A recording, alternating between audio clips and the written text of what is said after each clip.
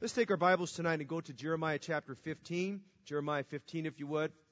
If your neighbor doesn't have a Bible, if you'll open your Bible and share with them, that'd be a wonderful thing. Jeremiah chapter 15. We're so glad to see all of you here tonight. I know many others are coming in, and folks are coming out of discipleship right now. We're just praying for God to bless and move in our hearts. Jeremiah 15. I think what we'll do is we'll start from verse 1. I'm just going to read all the way down to verse 16 tonight, and so you kind of get the gist of what's going on. This saves me time from having to give kind of a background on this. And we'll just get right into it and pray that God will work in our hearts. Jeremiah chapter 15, verse 1.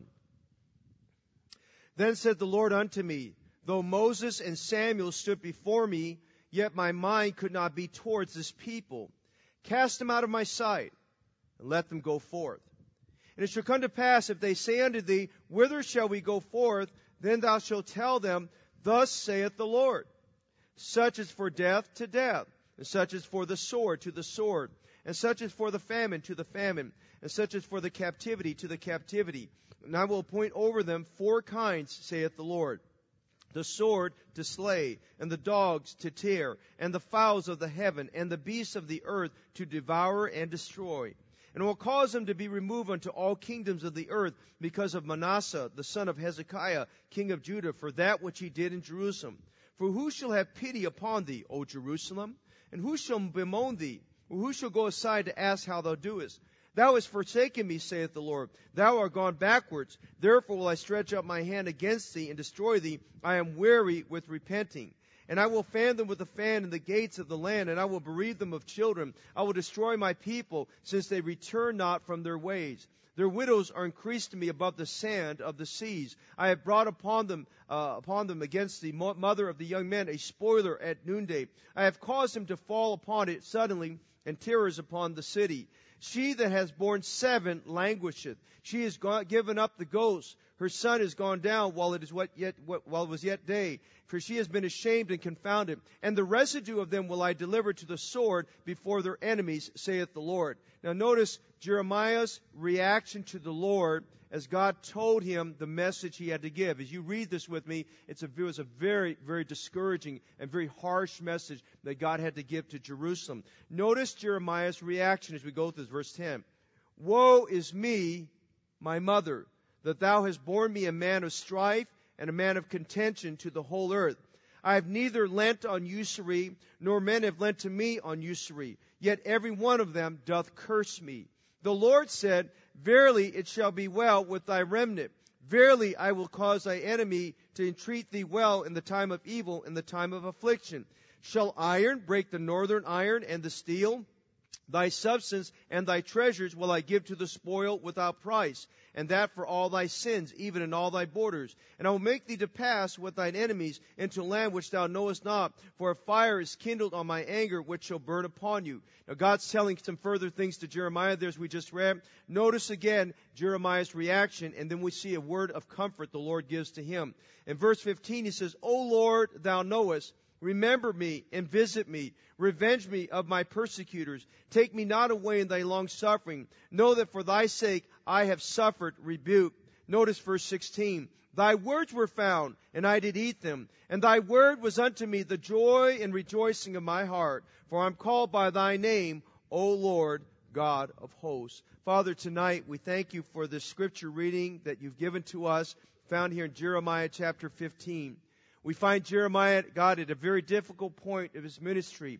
Every message that you gave him was a message calling Jerusalem and the people of Judah back to you. And yet they resisted you. They resisted his message. And Lord, as we read in chapter 15, going all the way from there at that point on, we find that the people of Jerusalem have had enough of Jeremiah. Lord, they're cursing him. They're mad at him. They're angry with him. They even throw him in prison. They beat him. They slap him. He endures many atrocities and terrible things.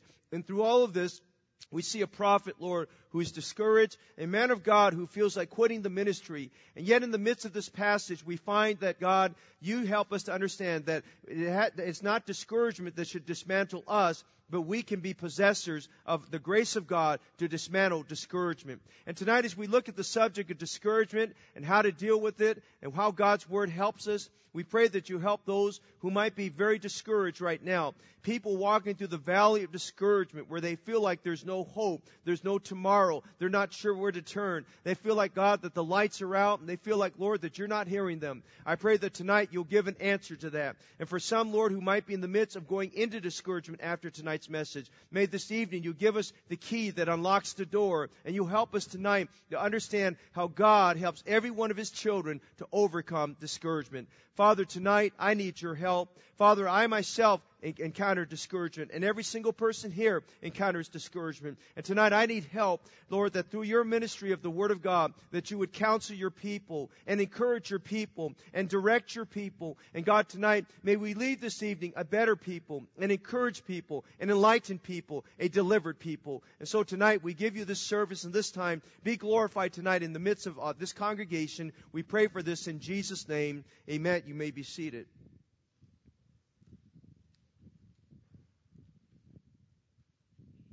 A fable story was told that it was advertised that the devil was putting up for sale all of his tools.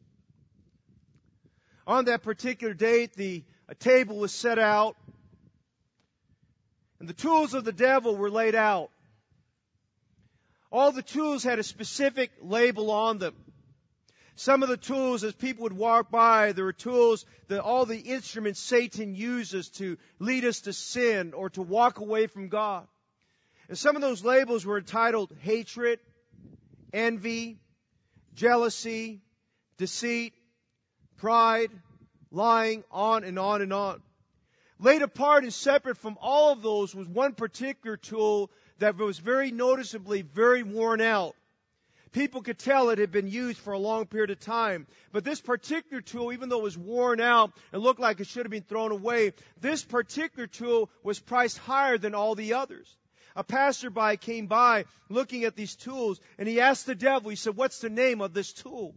And the devil said, "That, my friend, is the tool of discouragement." And the passerby asked the question, if it's the tool of discouragement, I don't see where it's so bad. I don't see where it should be more expensive than hatred. And I don't see where it should be more expensive than pride and deceit and lying. He said, "Why have you priced this for so high?" And the devil replied to him, he said, "Because discouragement is more useful to me than all the others." And the man was kind of puzzled by that response from the devil. And he said, "Why do you say that?" And the devil said, "With discouragement, I can pry open and get inside of a man's heart with that tool. And whereas I cannot get to him as close to his heart as I can with any other tools." You see, tonight, the devil knows that even though discouragement was the most badly worn tool on that table, it's the one that the devil uses most effectively to work in your life and my life. Beloved, tonight, discouragement is real. Do you get discouraged? Are you discouraged tonight? Are you someone just coming out of discouraged? You see, this evening, every one of us is going through one of three categories. We're either in discouragement, we're just coming out of discouragement, we're about to go into discouragement. I wonder tonight, has discouragement ever gotten the best of you? You know, this evening as we sit here, I just want to say a few things as we get into this message. As we look at discouragement, I'm writing this or preaching specifically for those who are very actively serving the Lord and those who might be in ministry. I love the ministry. From the moment I got saved, I'm thankful that I just got a heart for God. I'm reminded of what the Bible tells us in Titus 2:14, that Jesus Christ has redeemed us from all iniquity. And when Jesus Christ redeemed us, He redeemed unto Himself a peculiar people. And the Bible says this, a peculiar people, zealous of good works. God wants His people to be busy serving Him. Amen? God wants us to be zealous of good works. The word zealous has the idea of something fiery, something hot. He wants us to be red hot serving Him, red hot involved. I love the ministry. I like being busy in ministry. I love every facet of ministry. Doesn't matter what it is, any component of it, I love the ministry. I thank the Lord for the opportunity to serve Him. I love pastoring. I could tell you this, 25, 30 years ago, well, 30, 35 years ago, if you'd asked me as a 25-year-old man, as a 30-year-old man, would you have gone to pastor? I would have said absolutely not. I cannot stand listening to people's problems. Amen. I mean, I just was not in that place. I don't want to hear your problems. I'd say, give your problem to Brother Dave Lowen said. Amen. Don't give it to me. Amen. But I don't want to hear the problems. But I'll tell you, I love pastoring, and I don't love to hear the problems, but I love seeing what God does with those problems. Amen. But I love pastoring. I love the ministry. I love the privilege to study and to preach God's Word. I love seeing what God does in people's hearts. I love the privilege of getting the gospel to people. Brother Ted just walked in, and we had about three or four new people start discipleship tonight. Very excited about that. They're in church, and we have several more lined up to start. And we had a young man that started coming to our church, and we really weren't sure if he was saved or not there. And as Brother Ted to sit down and go through the gospel with him, and Ted very carefully went through it for about 45 minutes and asked all the questions, and I was listening along with him, and we couldn't find out he really wasn't sure he was saved. And just before church got started here, he led him to Christ. Amen. And I love seeing things like that. I like seeing people get saved. I like the fact when somebody new comes to church, I say, how did you hear about the church? They said, well, somebody left this little piece of paper at the door. Praise God for that, amen. I like those kind of things. I love our building banquets, and I love our faith promise opportunities and seeing what God does in people's hearts here. I love ministering to people. I love to develop and train leaders. I love to see what God working through mission. You see, tonight, if you're not in the ministry, you're missing out on the big thing of God, amen. The ministry is a privilege. It's a privilege to serve God. It's a privilege to get involved and do something for God. I want to tell every young person tonight, you ought to consider the ministry. You ought to pray for God to put you in ministry. You'll never have a boring day in your life. Amen. You'll be excited about things. Well, you get thrown into a lion's den every now and then. There's no boring things about the ministry. The ministry's fun. The ministry's exciting. It's a privilege to serve alongside someone who's going through a valley. And it's exciting to go be alongside someone who's going through a high point in their life, like a wedding. And it'll be exciting on Sunday night as a church, as we take Brother Ted and Shine, and we tell you about them a little bit there, and Pastor Lohman will be here, and that night we'll be preaching. He'll be preaching first, and I'll be preaching second. And to see our church get involved with the historic moment of seeing this young couple being sent out from Heritage Baptist Church to go to a foreign city of 5 million people and preach the gospel of Jesus Christ. To me, that's exciting. That's life-changing. That's worth living for. That's worth coming to church for. Amen. It's a privilege to have preacher friends. At least I got a little baby saying amen. Amen. Thank God for at least one. Amen. Praise God for babies too. Amen. But I want to tell you something tonight. There's discouragement in the ministry. It's not a matter if you will be discouraged. It's a matter of when you'll be discouraged. Discouragement will break you. Discouragement will build you. Discouragement will grieve you, and it does. Or discouragement will grow you. Discouragement will melt you, or discouragement will mature you. You either be a victim of discouragement, or you'll be a victor over discouragement. But I want you to know tonight that discouragement does not have to be defeat. Amen? It doesn't have to mean defeat. Discouragement doesn't mean you have to quit and go into seclusion. No, there can be the dismantling of discouragement. I want you to notice with me in chapter 15 of Jeremiah this evening, a man of God, a prophet who was greatly discouraged from what we read. In fact, we read much of his discouragement for the next several chapters. A man of God who was discouraged. In the beginning, discouraged had dismantled him. In the beginning, discouraged, it was taking him apart. In fact, he got so discouraged, you get to chapter 20, he said, I'm quitting preaching. I will make mention of him no more. He got to the place where he didn't want to preach anymore. He got to the place where he wanted to get out of the ministry. He got to the place like many of us do sometimes. We get so discouraged, we're not sure we even want to go to church. We're not even sure we want to open our Bible and read our Bible. We're not sure if we can even pray. But I want to tell you tonight, though discouragement may try to dismantle you, with God's help, you can dismantle discouragement tonight. So I want you to see some things tonight about discouragement that'll help you. Number one, what you notice in our verses this evening, the manifold reasons for discouragement. Jeremiah was a prophet from the city of Ananoth. Jeremiah was God's man for the hour. Jeremiah was God's prophet to the nations. Jeremiah was a prophet with a heavy message. And even from the very beginning, when you read chapter 1, Jeremiah was told by God, the people will be against you, but I am for you. I'm thankful every now and then when things get a little bit heavy and things get a little bit tough. I'm thankful for the promise given over the book of Isaiah that no weapon that is formed shall prosper against thee. I'm thankful that sometimes when I get discouraged, I get some pushback. I've got to go through the book of Jeremiah, not because I need a sermon here and there, even though it helps me there. I'm thankful to go to Jeremiah and read about a man of God who was discouraged, and yet God encouraged him along the way. Here was a man that was greatly discouraged, and God helped him. Here was a man who was the man of that hour. We see a discouraged prophet of God. Notice beginning in verse 10, notice his reaction to the message he had to bring and the pushback he would be given. God told him actually in verse 1, he says, Jeremiah, I just want to tell you something. Even if Moses and Samuel, his predecessors in the ministry, two of the greatest prayer warriors of the Old Testament, he said, if Moses and Samuel stood before me, he says, I wouldn't even listen to their prayers to help deliver this people. He says, this people are of a stubborn and stiff-necked heart. He says, these people are going to have to go into Babylonian captivity for their sins. And he tells them all the ordeals they're going to go through. And notice verse 10,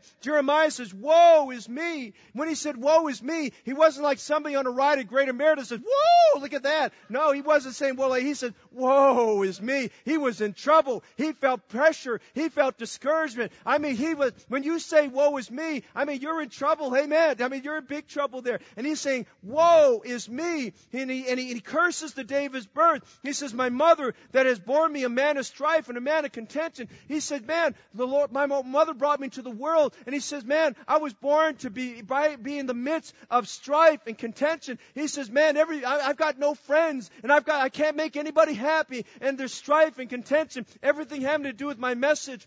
And he goes on by saying, listen, I've tried to live for God. He says, I've not let my money out and charge exorbitant interest. And I haven't taken money that involve exorbitant interest. And he says, yet everyone treats me like I have. He says, everyone doth curse me. Have you ever been cursed out? Have you ever been cursed out for something you didn't do right, for something you didn't do? Has anybody ever chewed you out for something wrong? Have you ever been the victim of verbal abuse? Have you ever had people turn against you? Have you ever been in a place where everything's going very good in the sunshine, and then 60 seconds later, darkness comes down and thunder's coming? You're wondering what happened in the situation. You ever been in a situation you thought people were for you and you find out the people are against you? I mean, that's the place that Jeremiah's in. Notice verse 15. He's so discouraged later on. He said, O Lord, thou knowest. He said, remember, visit me, revenge me, my persecutors. He was a man being persecuted. Notice verse 18. He said, his pain was perpetual and his wound was incurable, which refused to be healed. I mean, he was in a bad spot. He was in a dark place in his life. He said, man, this is something. I went to Bible college, but they didn't teach me about what to do with discouragement in Bible college. He said, what do you do in this situation? And maybe you might feel like Jeremiah. You might be in a place of discouragement. You're not sure where to go. You're in a dark place in your life. You're not sure which way to turn. You're not sure if you're supposed to turn right or supposed to turn left. I want to tell you tonight, we have to look at discouragement. And there are manifold reasons why we get discouraged. Notice, first of all, we see that one of the reasons for discouragement is disappointment.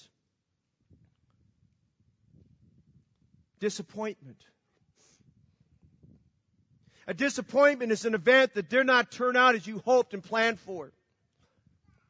The Bible says, hope deferred maketh the heart sick. Disappointment happens when someone you depended upon and you trusted disappoints you. They don't keep what they said they're going to do. Disappointment comes when you expected to get selected for a position, but it didn't happen. Disappointment happens when someone might give you a false lead. You think, man, this looks like it's turning around. And you find out they're giving you a false lead, and they wind up not coming along with you. We have that all the time. Sometimes someone comes to the church and they're coming for a few weeks, and one of us will get with them and encourage them and try to nurture them along the way. And we'll take them out for a bite to eat, and we'll say to our spouse, man, I feel like that went really good. And they asked all the right questions and seemed encouraged. And then they're gone for 3 weeks. The next thing you know, they send you a text message or email message. Hey, just want to let you know, I didn't disappear off the face of the earth, but I just want to let you know, I decided this wasn't the church for me. That's a disappointment. Got one of those this week. It's a disappointment. Your colleagues will disappoint you. Fellow staff members will disappoint you. Your pastor will disappoint you, and you'll disappoint your pastor. A missionary friend might disappoint you. I mean, it doesn't matter. A doctor's diagnosis or advice might disappoint you. I'm just saying tonight, disappointment are one of the pathways that lead to discouragement. Hey, and here's another one. Disagreements will cause discouragement. A disagreement is when someone is not on the same page with us. Amen? Someone who changes their doctrinal position or philosophy of ministry and is willing to turn back, that is discouraging. I don't know about you, but I'm in a part of my sphere of ministry when I read about somebody that used to believe what we believe and used to walk where we walked, and they're not going that way anymore, and they've changed, and they're conforming to the culture, and they're letting the culture direct their church, and they don't have a long-term vision about the church, and they're more concerned about being people pleasers instead of God pleasers. And I'm saying tonight, I know every man needs to lead their ministries. They're persuaded in their own mind, but I'm telling you tonight, sometimes you can get to a place where disagreement happens, and they disagree with you, and they don't want to have a part with you. Listen, Jeremiah preached a message of judgment. He was facing pushback from the people. They disagreed with him. We don't want to hear about our sins. We don't want you telling us we've got idols. We don't want you telling us that we've sinned against God. We don't want you telling us that we haven't kept the Sabbath years. And we don't want you telling us this. And we don't want you telling us we haven't tithed. We know that that's what we've done. We disagree with your message, and we don't like what you have to preach. Some people disagree and despise the message you preach. Some of our folks were out soul winning outside a few weeks ago, and they had a confrontation with somebody that came off a transportation situation, and they disagreed with them, and it was pretty discouraging. People disagree with our biblical position. I mean, in ministry, you have to accept the fact that people will disagree with you. Amen? That's just part of ministry. People who've been trained right will make a decision to go to a different ministry direction because of disagreement. Let me tell you tonight, listen, disagreement leads to discouragement. When people disagree, there's a discouragement. When people are disappointed, there's discouragement. When there's disillusionment, there's discouragement. Jeremiah became discouraged with the harsh message he had to preach. Go with me to chapter 20. He got so disillusioned. Look at chapter 20, verse 9. Actually, chapter 20, verse 7. I'm not talking about people being disillusioned with you. We already know about that.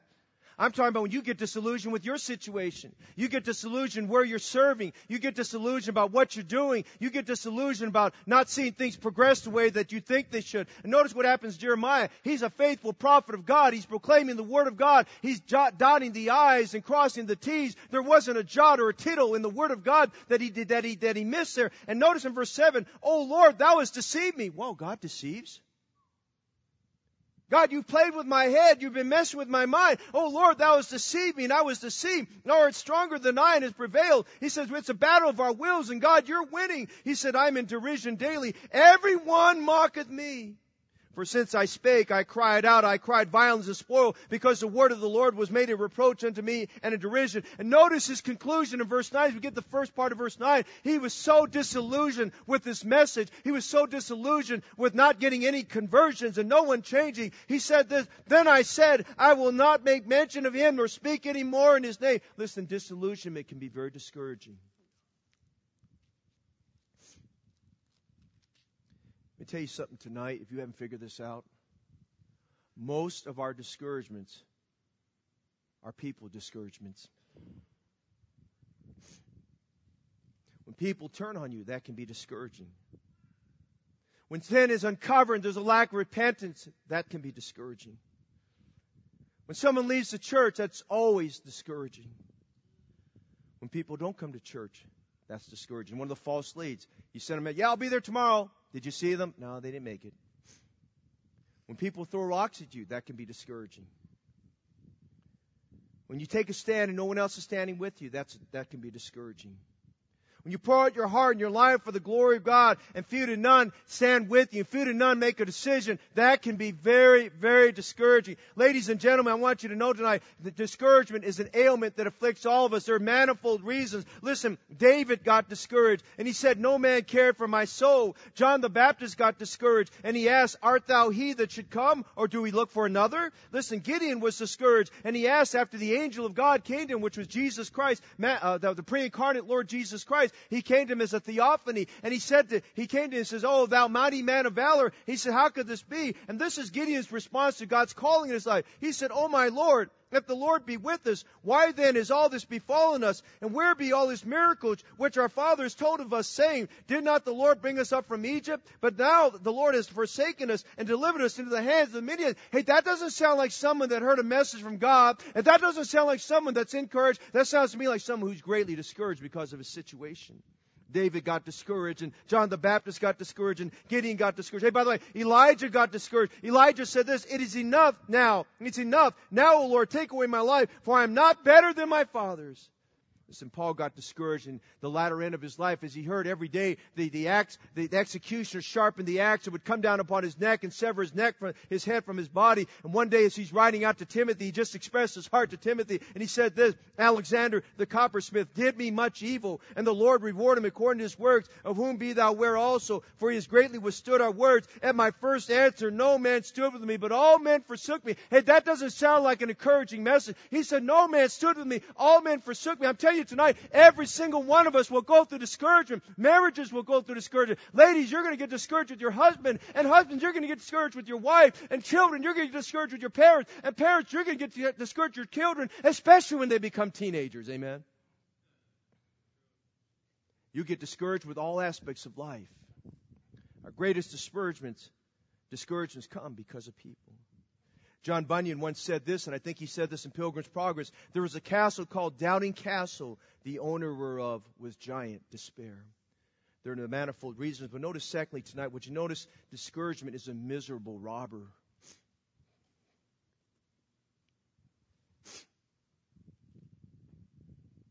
Before sin came, there was no such thing as discouragement. Discouragement is real. Discouragement is a thief. Discouragement is a robber. Discouragement is looking to make a home invasion into your heart right now. Listen, when you get discouraged, it robs you out of your focus. You're out of focus on what to do. You're disillusioned and you're down in your heart. You lose focus on God's calling. You lose focus on God's commandments. You lose focus on God's counsel. Listen, people do some weird things when they're out of focus. Listen, discouragement gets you out of focus, and discouragement will cause us to do things that don't make any sense there. Our perception of the church and the pastor and the people and the deacons and the Sunday school teacher gets altered. We don't think like we used to. Our judgment becomes clouded. We go from being faithful and dependable to becoming unfaithful and unreliable. And discouraged people always do things that do not make sense there. Why? Because they're out of focus on what they're doing. Wow, they used to be here at church all the time. What happened? And they substitute other things for Jesus. They substitute other things for the church, and it doesn't make sense. We're trying to figure out what happened there. Hey, discouragement robs you of your joy. You lose your peace, and you lose your happiness, you lose your discouragement. Hey, discouragement robs you of your strength. I like what Spurgeon said. Spurgeon said this, "Our anxiety does not empty tomorrow of its sorrows, but only empties today of its strength." Discouragement robs you of your faith. Fear overcomes you. You get like David, "It's better for me to go to the land of Philistines than to stay and trust in God." You trust in yourself rather than in God. You believe God has failed you. You go from praying to no praying. You become like David and says, "There's nothing better for me." Discouragement will rob you of your fellowship. You know what happens when you get discouraged? Watch this. When you get discouraged, you withdraw. You isolate yourself. You seclude yourself, but it's not in the prayer closet. Discouragement will rob you of your kindness. Discouraged people become cynical. Discouraged people become critical. Hey, discouragement robs us of our productivity. You lose interest in serving God. You lose interest in winning souls. You lose interest in the advancement of the church. You lose interest in being faithful. You lose interest in being productive with your life. And I want to ask you tonight, are you discouraged? Are you discouraged? Are any of those things, those symptoms, are they something that you're going through? I mean, is the Holy Spirit of God saying, yes, maybe I'm discouraged. Maybe I've lost my focus. Maybe I've withdrawn from fellowship. Maybe I don't have the same faith I used to. Maybe my strength has been depleted because I'm discouraged. Listen, discouragement is a miserable robber. Jeremiah was a discouraged prophet. He's crying, "Woe is me. Why was I born?" We've seen some manifold reasons. We see it's a miserable robber. But what you notice tonight as we close, would you notice this tonight? Because I don't want to spend all my time talking about discouragement. I want to talk about dismantling discouragement. Amen? I mean, I've had you discouraged for 25 minutes. The next 35, I'm going to get you encouraged. Amen? Because we're not going to stay on the reasons, and we're not going to talk about the robbers. I'm going to tell you about the medicinal remedy. Amen. I want to talk about the remedy for discouragement. I want to talk about what Jesus can do for you. Jeremiah was discouraged. Look back in chapter 15. He was a discouraged prophet. He said, "Woe is me. My pain is incurable. O Lord, thou knowest." He says, "My persecutors over me." And then he came to a great discovery in verse 16. He got to the place where he said, "Man, I've been out of it for a long time. I haven't been to the place I used to be. I've gotten away from the well that never runs dry, and I've gotten away from the rock that gushes forth with water." He got to the place one day, he said, "Man, I haven't been in my Bible, and I haven't been praying." He got to the place where verse 16, he came up with this discovery. It's a great discovery. Would you notice with me tonight? He said, "Thy words were found, and I did eat them, and they were the joy and rejoicing in my heart. Thy word was unto me the joy and rejoicing in my heart, for I'm called by thy name, O Lord, God of hosts." Listen, you say, "That's so simple." Yeah, it's simple, but it's a great discovery. He said, "I got the place where I wasn't in God's word, and where I was getting the messages, but I wasn't getting something personal." And he said, "I got the place where thy words were found." I got deep into the word of God. I started pouring through God's word. I started asking God to work in my heart. He said, "Thy words were found, and I did eat them, and they were the joy and rejoice in my heart." Brother and sister in Christ, when you get discouraged, get back deep into the word of God. The law of the Lord is perfect, converting the soul. The testimony of the Lord is sure, making wise the simple. The statutes of the Lord are right, rejoicing the heart. The commandments of the Lord are pure, enlightening the eye. The fear of the Lord is clean, enduring forever. The judgments of the Lord are true and righteous altogether. More to be desired are they than gold, yea, than much fine gold. Sweeter also than the honey and the honeycomb. Moreover, by them is thy servant warned. In the keeping of them there is great reward. Who can understand his errors? Cleanse thou me from sacred faults. Oh, Jeremiah said in verse 16, "Thy words were found, and I did eat them, and thy word was unto me the joy and rejoicing in my heart." Listen, he got down to the place, he stopped skipping over the word of God. He got down to the place where he stopped scanning over the word of God and perusing over the word of God. And he got to the place where he stopped making excuses, and he got away from the place like many Christians do. They read one verse and they think they've walked with God. Let me tell you what, I'm thankful for the one verse, but you didn't start walking with God with just one verse. You're going to walk with God. You're going to go through a chapter here and a chapter there. And you're going to get to the place where you realize you're going from you going through the Word, and the Word is going through you.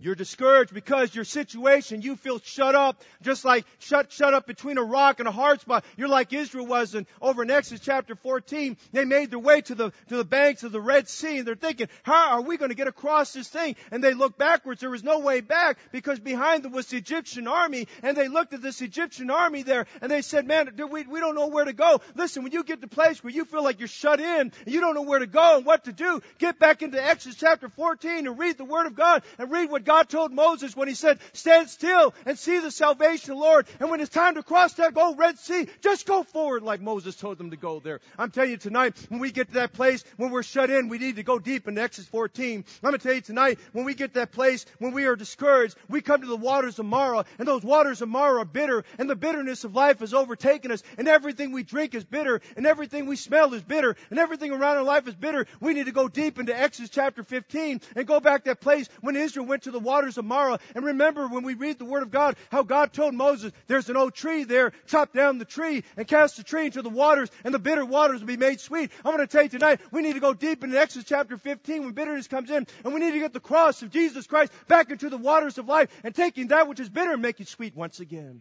I want to tell you tonight, when sometimes we get into the valley of the Elahs, and there's a giant voicing his opposition to us, and the giant is bigger than us, the giant of unbelief, and the giant of doubt, and the giant of opposition, and that giant is 9 feet 9 inches tall, and he's shouting us down, and we're there standing there in the valley of Elah. We're not dressed for battle. We didn't even go there for battle, but he's shouting us down. I'm going to tell you tonight, you need to go to 1 Samuel 17 and get deep in 1 Samuel 17 and read about a little shepherd boy who all God wanted him to do is go there and deliver some food to his brothers. He went there out of faithfulness. He accepted the challenge. He heard that giant crying out. He said, "Is there not a cause?" And he told that old giant, "You come to me with your sword and with your spear, but I come in the name of the living God." I'm going to tell you tonight, when you're discouraged, you get down to that place, you're looking at that giant, you tell the giant, "You may be bigger than me, but you're not bigger than my God." And you stand before that giant, and you wave that old Bible in his face, and you tell him, God is the victor in this situation there. I want to tell you tonight, when you get discouraged, and because laws are passed telling you can't practice your faith, like they did to old Daniel in Daniel chapter 6, and they passed the law and said he couldn't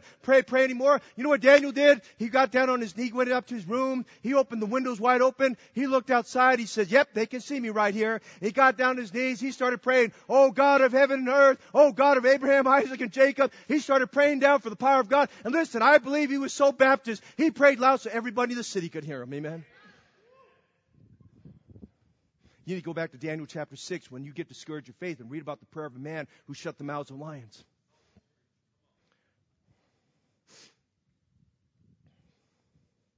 Discouragement has gripped your soul. Fear has gripped your soul because of that, and you feel so fearful. You're fearful of the dark. You're fearful of the day. You have doubts in your heart. You're worried about your future. You're worried about who's going to take care of your family. You're worried about who's going to take care of you. You wonder what's going to happen to your job. Listen, when fear overtakes us, there is no faith. Listen, we've got to go deep into Psalm 34 and do like David said. I sought the Lord, and He heard me, and He delivered me from all my fears. This poor man cried, and the Lord heard him, and He delivered him out of all his troubles. Listen, we need to get to the place we go from fear to faith, and anxiety to assurance in Jesus Christ tonight.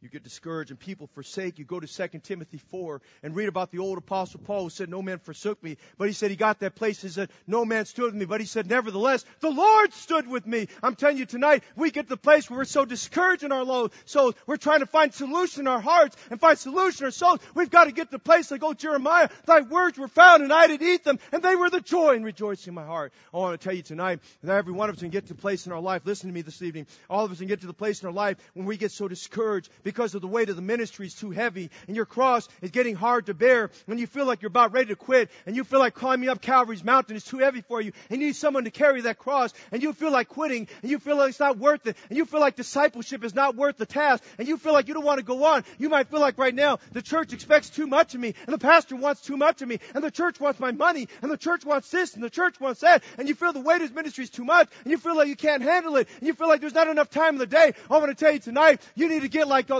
old Bible readers, and you need to open your Bible when you feel that the weight is too heavy and the cross is too heavy to bear. You need to get in your Bible and go to Matthew 27 and Mark chapter 15 and Luke chapter 22 and John chapter 19 and you read about the cross of Jesus Christ and how Jesus carried that cross and then you pull it all together and you read that. You go over there to Hebrews chapter 12 verses 1 to 3 where in Hebrews chapter 12 he talks about a great cloud of witnesses around us and he tells us we're to look unto Jesus, the author and the finisher of our faith, who for the joy that was set before him endured the cross, despised the shame, and is set down at the right hand of God. For consider him who endured such contradiction of sinners, lest ye be also wearied and faint your mind. Listen, when you think it's too bad, when you think it's too big, when you think it's too burdensome, when you think it's too heavy, go back and look at Jesus. He endured it all, lest ye faint and be weary in your own mind. I'm telling you tonight, discouragement may come, but we've got to get like this old prophet of God. Thy words were found, and I did eat them, and they were the joy and rejoicing in my heart.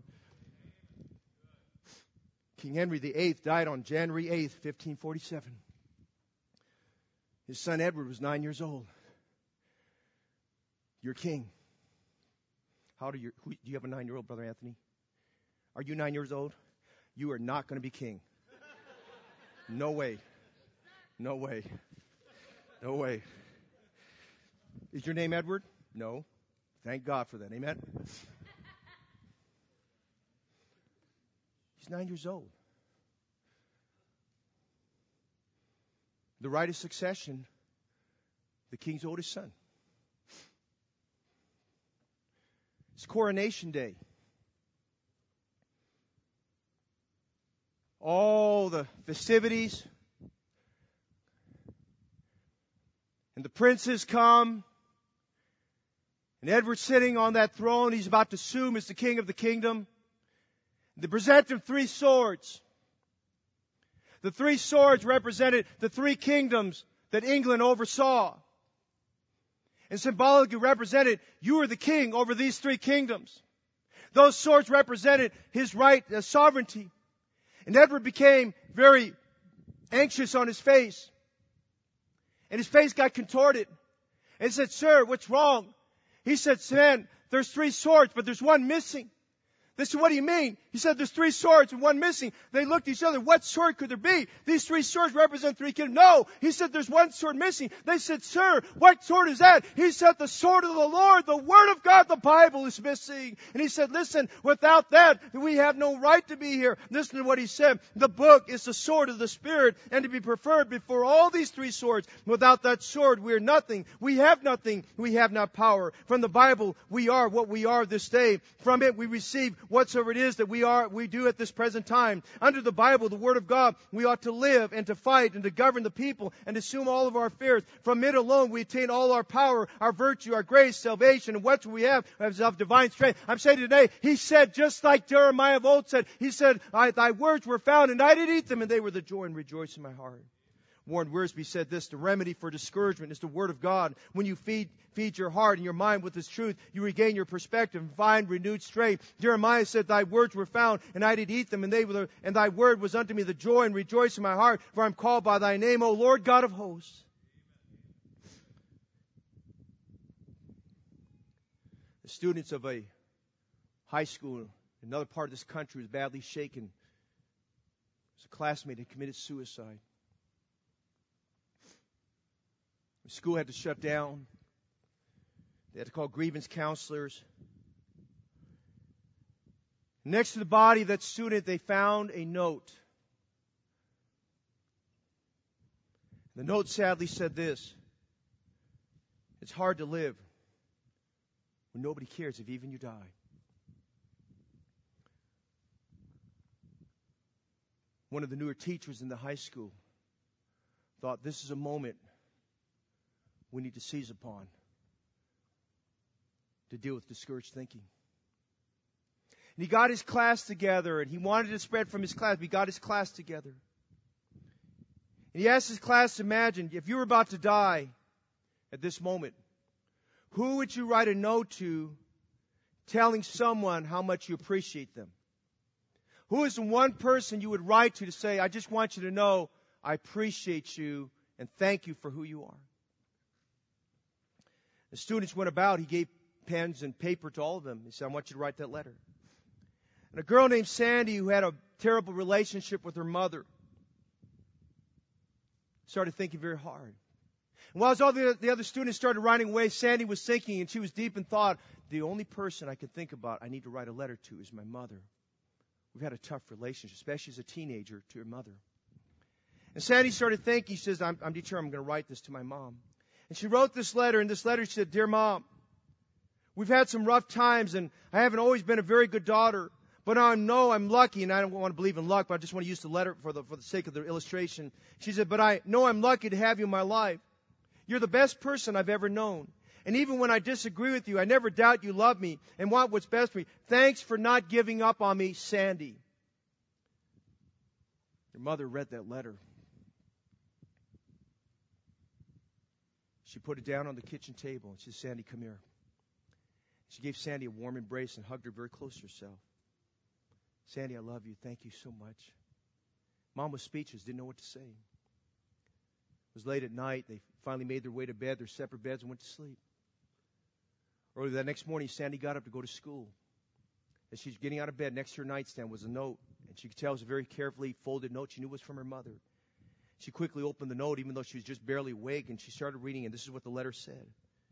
Dear Sandy, I want you to know that being your mother is by far the most important thing in my life.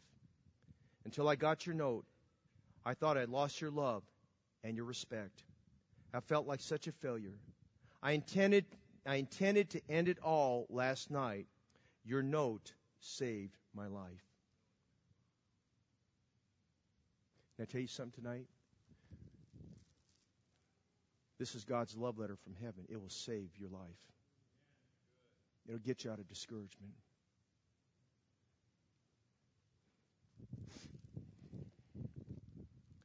Spurgeon said a Bible that's falling apart usually belongs to someone who isn't.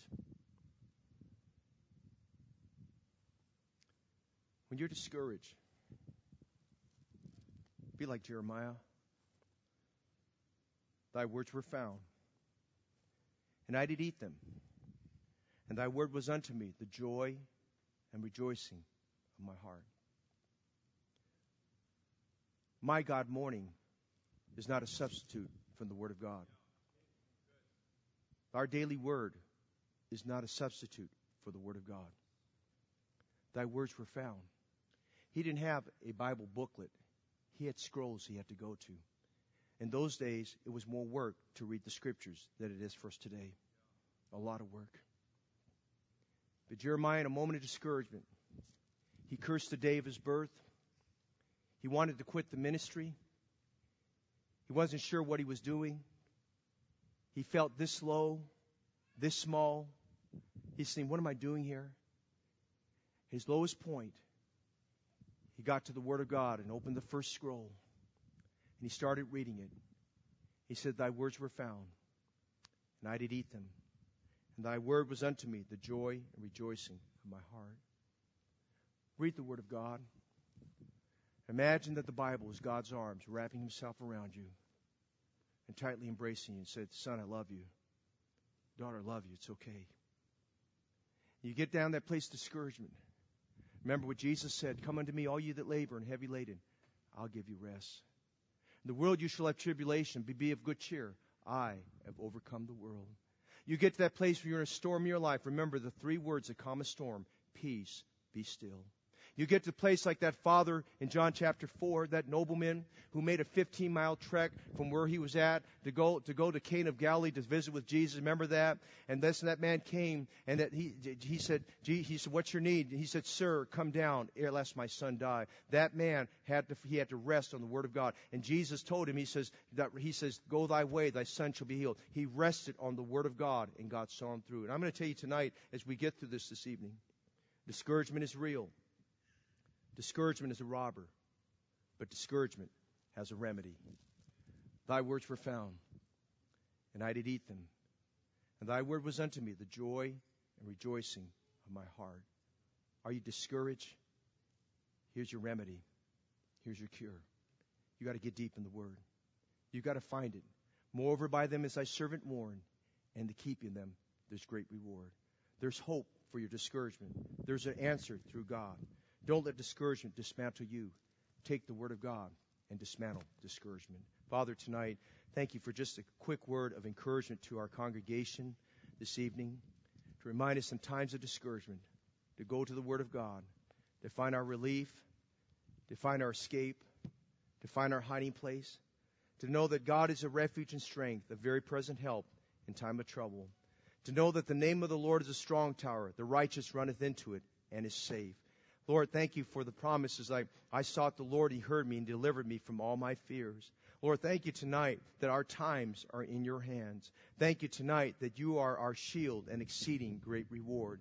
Thank you tonight that you're Jehovah Jireh, the Lord who heals. And thank you tonight that you're Jehovah Shalom, the Lord who's our peace. And thank you, Lord, that you're Jehovah Rapha, the Lord who heals. And Jehovah Nisi, the Lord who's our banner. And thank you tonight that you are our Father, which art in heaven. Hallowed be thy name. Father, thank you tonight that you're God only wise. You're almighty, omnipotent, and powerful. Thank you, God, that you're eternal. You're the eternal living God. Thank you, Father, tonight that thy word is found and we can eat them and they can become the joy and rejoicing of our hearts. Tonight I pray for someone who's discouraged, encourage them through your word. For someone who's coming out of discouragement, help them to latch on to what the Bible says. For someone who's not in discouragement, but Lord, living in victory right now, help them to remember, as Jeremiah, thy words were found and I did eat them. And thy word was unto me the joy and rejoicing of my heart. Father, thank you the answers in the word of God. Thank you the answers Christ. Thank you the answers the goodness of God. This evening we pray that tonight that you give us an infusion of encouragement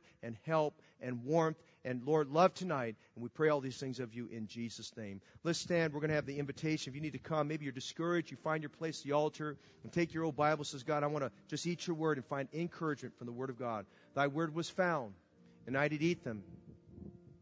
And thy word was unto me the joy and rejoicing in my heart. If you're discouraged, get encouraged from the Lord. Find encouragement from the Lord. His word will encourage us. The Psalms will encourage us. The Proverbs will encourage us. Ecclesiastes will encourage us. Listen, the book of Deuteronomy will encourage us. The book of Ruth will encourage us. Every word of God is pure.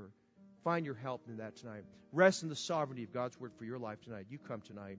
If you're praying around the room, just take a moment to pray. Let's get God's wisdom and help for our lives. Would you do that for just a moment tonight? Father, as we assemble around the church tonight, thank you for encouragement that's in the Lord. God, thank you that you're there for us. Thank you that the Lord is our helper. We don't have to fear what man will do unto us. Thank you, Jesus said, all power is given unto me in heaven and in earth. Father, thank you that you said, lo, I'm with you always, even to the end of the world. Thank you that you are our helper. You are the Lord our helper, Eliezer. You're the God who's our helper. And tonight we rest our cares and our concerns to you. Thank you, Lord. The Bible tells us, be careful for nothing, but in everything by prayer and supplication, let your requests be made known unto God. And the peace of God, which passes all understanding, shall rule your hearts and minds, which are in Christ Jesus. Lord, dismiss us tonight as an encouraged people, and dismiss us tonight as a people that are lifted in our hearts and gives God the glory. Thank you for your word. Thank you for the doctrine. Thank you for the duty it enforces to us. But thank you, Lord, it helps us to dismantle the discouragement that comes our way. We give you thanks tonight. Help us to hold up high the shield of faith to absorb those fiery darts of Satan when they're fired at us. And we'll thank you for this, Lord, tonight in Jesus' name. Amen.